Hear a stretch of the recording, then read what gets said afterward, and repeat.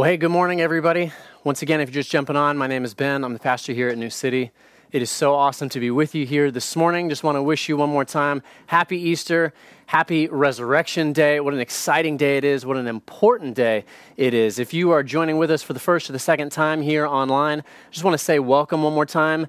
And New City Church family, man, I miss you guys so much. I miss being together so much. I love you guys, and I cannot wait until we can do this all together in person.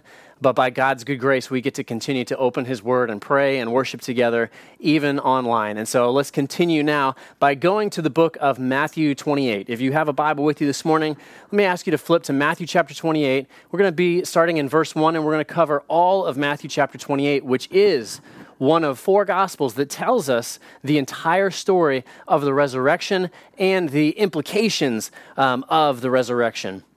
This morning, we're actually finishing a series that we've entitled From Death to Life, and we can understand how now we've ultimately reached this moment of life abundant. Guys, it's an important time, clearly, because of Easter, but also because of the circumstances that surround us that everybody already knows. I cannot claim, as a human being, let alone as a pastor, I can't claim to know exactly what God is doing or why He is doing it. All that I know is what I hear and see in the Word of God. And what the Word of God tells me is that God is good and that He is in control. And so I trust Him in those circumstances. But I got to believe that God is using these circumstances to call all of us, believer, seeker, all of us to pay attention. To pay attention to the fact that God would choose in His good mercy to allow something like COVID-19 to literally cause the world to stop at the same time as the world gathers to celebrate the death and the resurrection of Jesus Christ, the Son of God. You know, maybe God is saying, you know, if you want to worship sports and sports celebrities and athletics, boom, it's gone. Maybe God is saying, you know, if you want to worship Hollywood and actors and actresses and all those things going on, boom, it's gone. Maybe God is saying to you, you know, if you want to worship your salary, money, a particular job, a particular set of circumstances, even relationships, boom, in a moment, God has made almost all of it around the world stop. And I believe what God would continue to do through His Word is call us to stop and to recognize is that the Bible tells us that there is one overriding historical event, the resurrection of Jesus Christ, the Son of God, that changes everything. And everything else that we might focus our time and attention on ought to be put aside for us to respond, even this morning, to respond afresh to the good news of the resurrection, the gospel of Jesus Christ. Let me take just a moment once again. Let me open in prayer as we go to God's word in Matthew chapter 28 this morning. Father in heaven, Lord, we pray that even now that you would prepare our hearts and our minds to see, to hear, and to believe your word this morning. Lord, we thank you for Jesus' death, and we thank you for His resurrection, Lord. Give us ears to hear your word this morning, we pray, in Jesus' name. Amen. 3 applications this morning that I want to share with you from God's word. The first application is this: Jesus is alive and resurrected from the dead. Just that fact. Let's look at Matthew chapter 28. We're going to read the first 7 verses that tell us this incredible historical fact.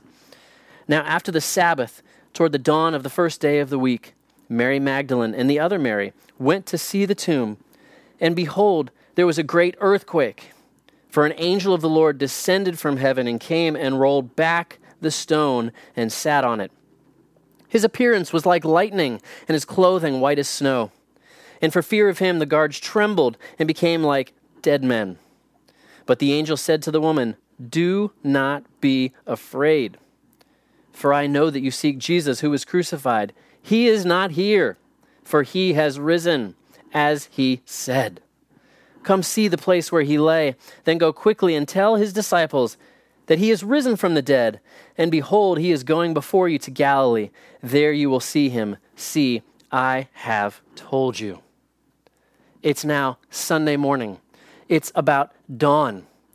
Two of Jesus' extended disciples, Joseph of Arimathea and a man named Nicodemus, have already wrapped Jesus' body in linens and placed his body in the tomb. But now, a group of women that includes at least Mary Magdalene and the other Mary comes to anoint Jesus' body in final preparation for this permanent burial. You know, it's amazing to me. Jesus' followers should have paid more attention to the words of Jesus, but they didn't understand yet fully.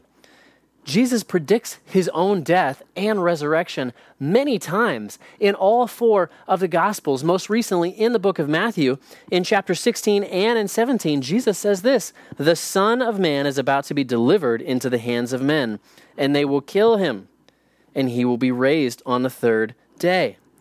And yet, not even Jesus' followers, his closest followers, were truly expecting or prepared for the resurrection. It is so amazing, such a mind-boggling miracle. And it begins here. It says, the scripture says, suddenly there was a violent earthquake. I love this. You know, if we look at Old and New Testament, so many times the words of God are accompanied by a literal shaking of the earth. We have this in Mount Sinai and Moses in the Old Testament. We see this when God speaks verbally to Elijah. We see this when God speaks to prophets like Isaiah and Jeremiah. We see it reflected upon in places like the Psalms and in Revelation that the earth shakes. And here we see a little bit earlier too that there was an earthquake even at Jesus' death on Good Friday. So now there's an angel, and the angel descends from heaven. It says that his appearance was like lightning as the earth shook. Have you ever been around, really been around a direct lightning strike? I remember my best or worst experience as an elementary student at Turner Elementary right here in Palm Bay when the flagpole got struck as all of the kids were exiting at the end of the day from school. There was just this massive flash of blinding light, and at the same exact moment, this crack, this loud crack of thunder that literally caused all of us as kids just to fall back. And there's that moment where you can't quite see and you can't quite hear, and as I sort of recovered from that moment, I just remember being overwhelmed as I saw just hundreds of kids sprinting, running away from the flagpole and trying to go back into the building. What a terrifying moment. There's a reason that the women and there's a reason that the soldiers are going to be terrified by this crazy thing. The angel shows up. Next, the angel pushes the stone over and sits on it to show us that God is powerful, that he has conquered sin and death. He has conquered this stone. He sits on it in triumph. You know, it's important to recognize here that the angel didn't move the stone because Jesus needed help getting out. Right? The angel moved the stone so that the women, so that the disciples who came back to see, so that they could be enabled to see the empty tomb. You know, it reminds us to think in terms of, Lord, would you roll away every stone? Father, would you remove any rock of distraction? Would you pull out of me any hard-heartedness in my heart that would keep me from seeing and believing the truth of Jesus' empty tomb? Lord, open our eyes to see your power, just like they saw the lightning come from the heavens. Again, the soldiers, they were afraid, as they ought to have been afraid. Scripture says they became like dead men. You know, Psalm 46, verse 6 speaks to this. The psalm says, nations are in uproar, kingdoms fail. He lifts his voice, the earth melts. You know, the enemies of God thought that their plans were secure, but they were wrong. Here they were, frozen in fear and shock, powerless, as if dead. When they regained consciousness, they scattered in terror, and like little children in front of a lightning strike, they run away. You know, it's clear from the scripture that really only a few of them are ever even going to go and report to the chief priests what they have seen and experienced. But look what the angel does. To the women, the angel of God says this: do not be afraid. You know, if any of you have watched the news at any time in the last month. Guys, let me point out to you that more important than the words of any news broadcast, the words of any man, are the words of God the Father when he says, do not be afraid. Because the next words that God says through the angels are this: he is not here. He has risen from the dead. The word that matters is the word of God. And we're told in the word of God that the Father and the Holy Spirit raised Jesus back to life in 1 Peter chapter 1, verse 3, and in Romans chapter 8, verse 11.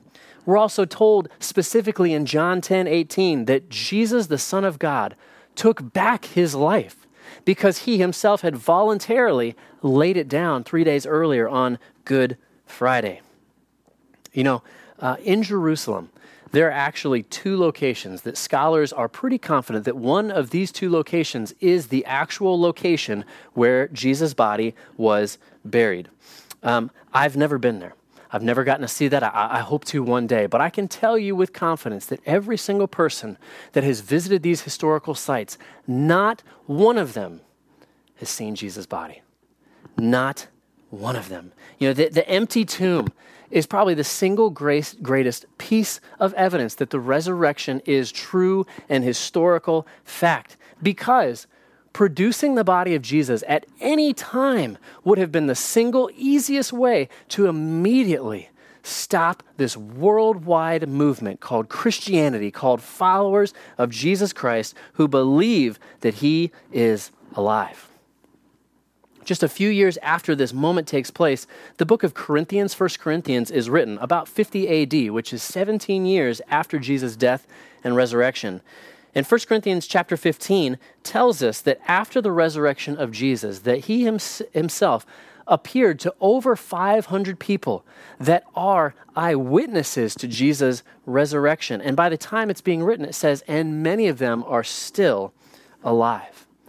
You know, if you wrestle with this particular part of how can I trust the word of God, that what it's telling me is true, I want to invite you back next Sunday. Next Sunday, I'll be preaching a sermon from this text from 1 Corinthians chapter 15 entitled, Why I Choose to Believe the Bible. So I want to invite you back for that. But in the meantime, what I want you to see is that this Christian movement spread throughout the world like wildfire by a group of people who have no resources of any sort, but they are compelled by the truth of God's word. And they are compelled by the fact that they have seen and they have heard of the resurrection of Jesus, and they believe that he is alive. And that evidence moves them forward.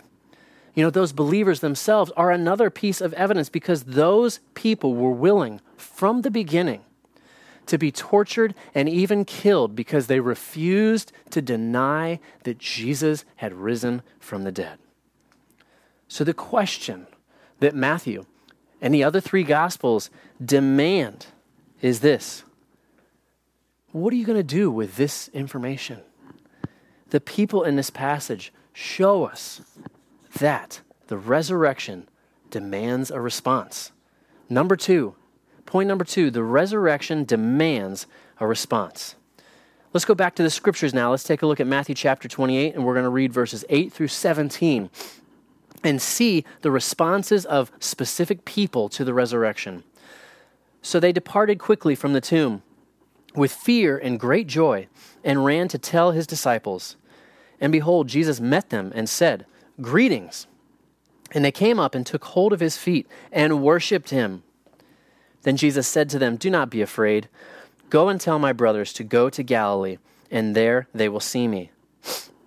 While they were going, behold, some of the guard went into the city and told the chief priests all that had taken place.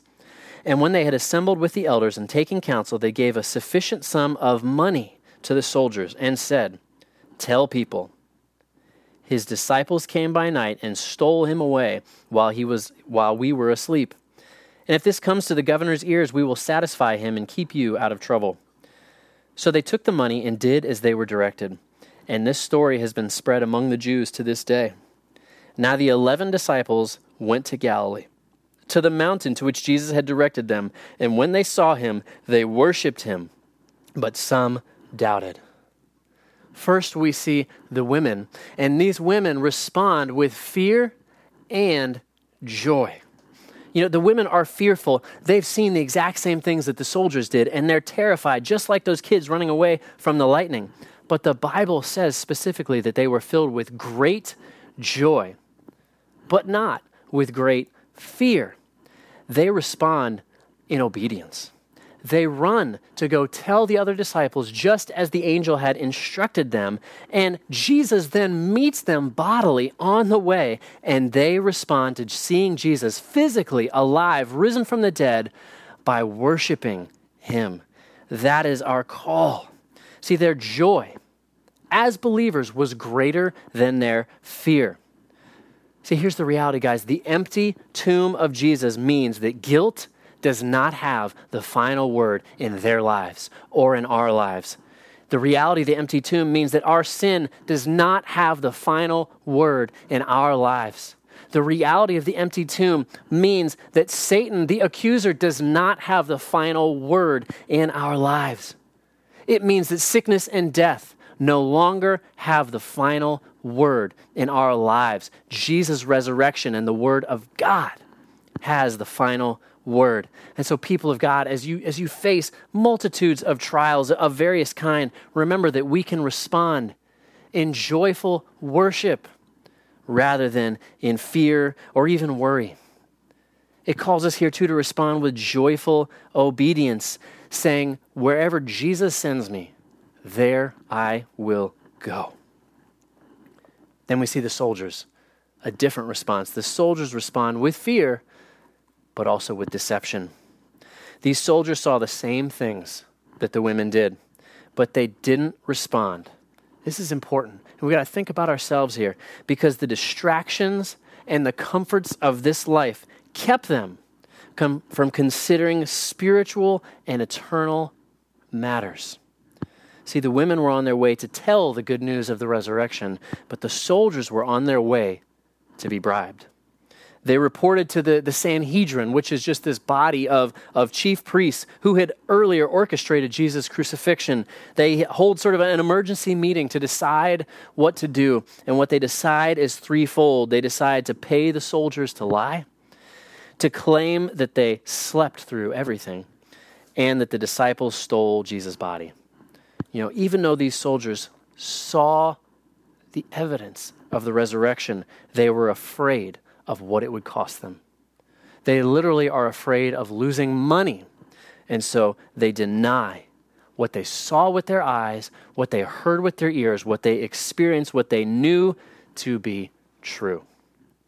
Then we see the chief priests. The chief priests also are going to respond with their own form of denial.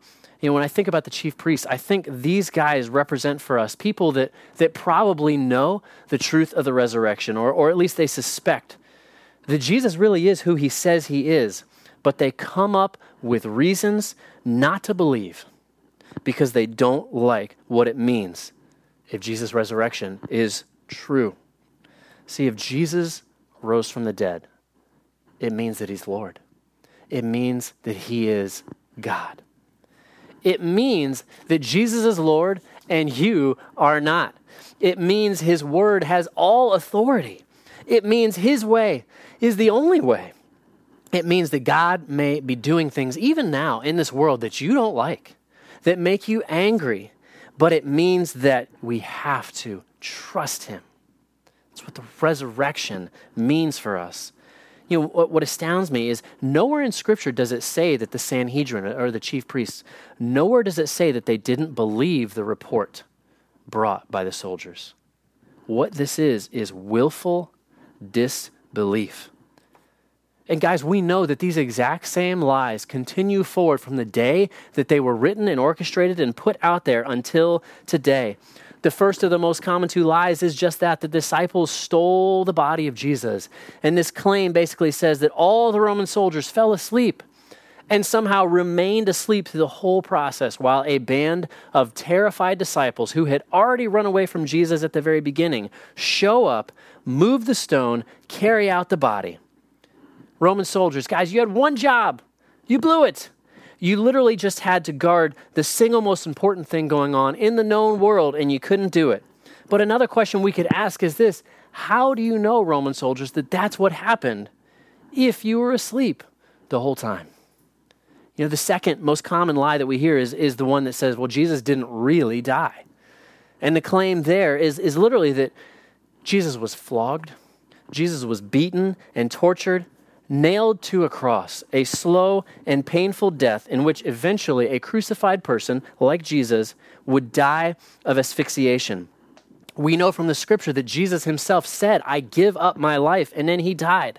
And after his death on the cross, we're told that the soldiers stabbed him with a spear in his side to further verify that he was in fact dead. We're told that out flowed blood and water, which in modern times we understand is a medical fact that referred to the evidence of what's called hypovolemic shock. But this same theory goes on to say that not only did Jesus survive all those things, but then Jesus stayed in a tomb for 3 days with no medical attention, no food, no water of any kind. And then the disciples show up, overpower the Roman guards, and they all run away and are never found.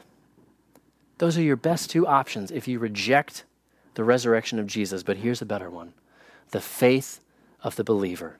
He lives. And because he lives, I can live forever as well. That is the reality. And finally, what we see is the response of the disciples who are living out this same truth. Because the disciples' response is this: they worshiped through their doubts. They worshiped through their doubts.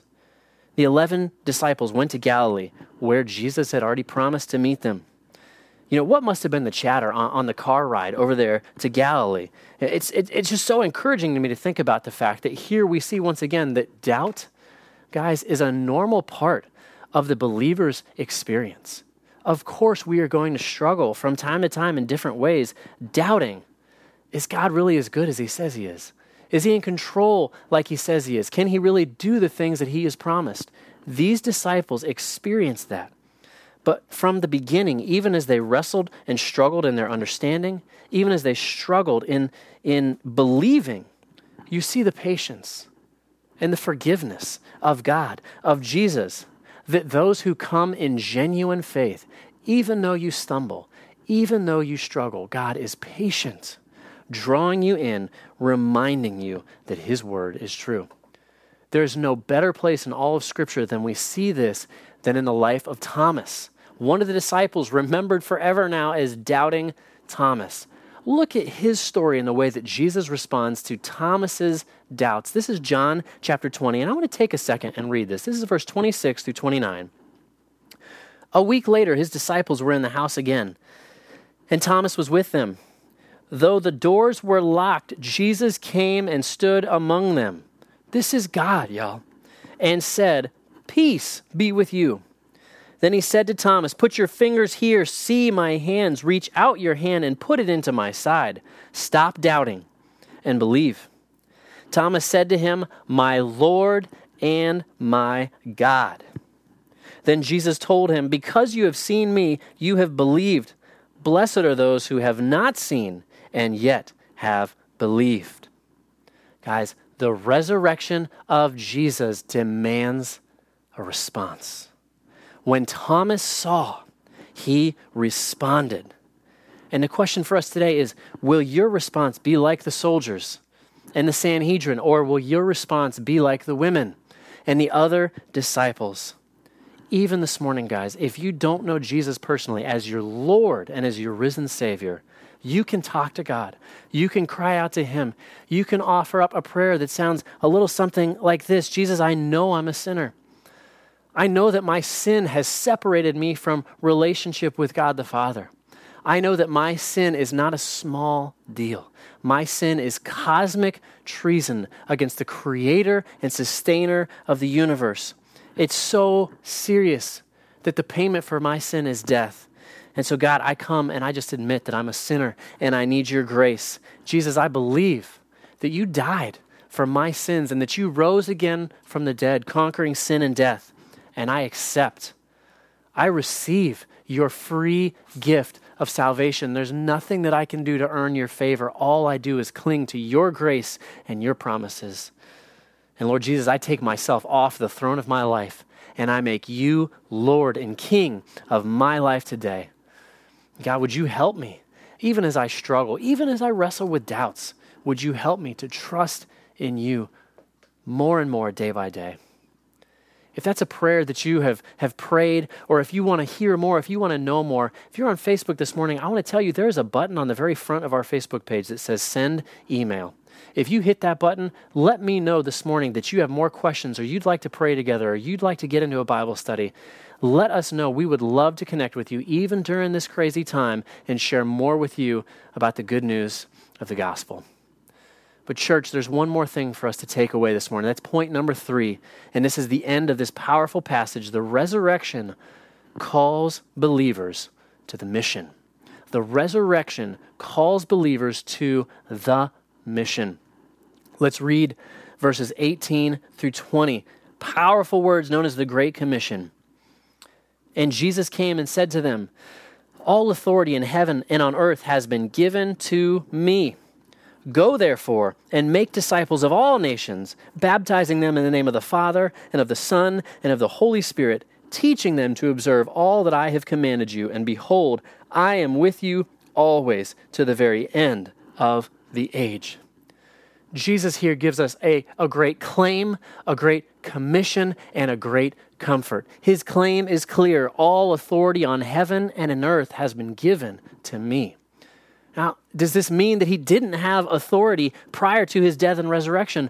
Well, we know that that's not the case because he raised Jairus' daughter from the dead. He healed the sick woman. He raised Lazarus back to life. The difference between then and now is simply this. Before his own resurrection, he would tell the people that he had healed very often not to declare that good news publicly, not yet. But now his instruction here forevermore is that we as believers would proclaim everywhere to all people that Jesus has died once for all and risen from the dead and conquered death. And that at the end of the age, that he will raise all the dead to life, some to everlasting judgment and some to eternal life. And so with that great claim comes then a great co-mission that we join in God's mission, that we are called to be a part of God's work. You know, in verse 6 of this passage, Jesus told Mary that he was going to Galilee. And going to Galilee throughout the scripture symbolizes this reality of the whole world. You know, in Matthew here, Jesus is going to Galilee, which is an indication that he is bringing the gospel to the Gentiles. All people. Jesus is going to Galilee. Jesus is going to the whole world, and that we get to be a part of what he is doing. Acts 1:8 says, from Jerusalem to the ends of the earth. God's plan from the beginning was that the good news of the gospel of Jesus Christ, his death and resurrection to save sinners like you and me, would go to the whole world. Believer, we have been called to be a part of this mission. And we're given not just the commission, go therefore, make disciples in every nation, every corner of the earth, but we're given the great comfort. Jesus says, I am with you. I'm with you day in and day out. Behold, I am with you always, he says, even to the very end of the age. If you don't know Jesus, today is the day to respond to the resurrection. And guys, wherever you may find yourself in your journey, a day of faith or a day of doubt, return to the Lord, trust in him. His ways are good. Jesus has promised he is with you always. Amen. Let's take a minute and let's pray and respond to God's word together even now. Father in heaven, Lord, you are so good. Lord, we thank you for your grace and your mercy that you sent your one and only Son, Jesus Christ, to die on the cross for our sins. God, we thank you that he was not left there, but he resurrected from the dead. You are a God who has conquered sin and Satan and death. And Father, on this day of days, Lord, we rejoice in the good and powerful news of the gospel. God, we pray for all those who have not bowed the knee to King Jesus, that even this morning, Lord, that they might repent and turn from their sins and turn to the face of Jesus, Lord. You have offered a free gift. And so, Father, I pray for all those that are listening this morning, Lord, that they might come to you even today in faith and in trust, that they might step forward. God, I pray for your people that you would continue to comfort us. Lord, remind us of your great comfort, Lord, that you are with us always. Lord, call us afresh into the mission, regardless of circumstances, to share the good news of Jesus, who is alive, who is resurrected forever and ever. Amen.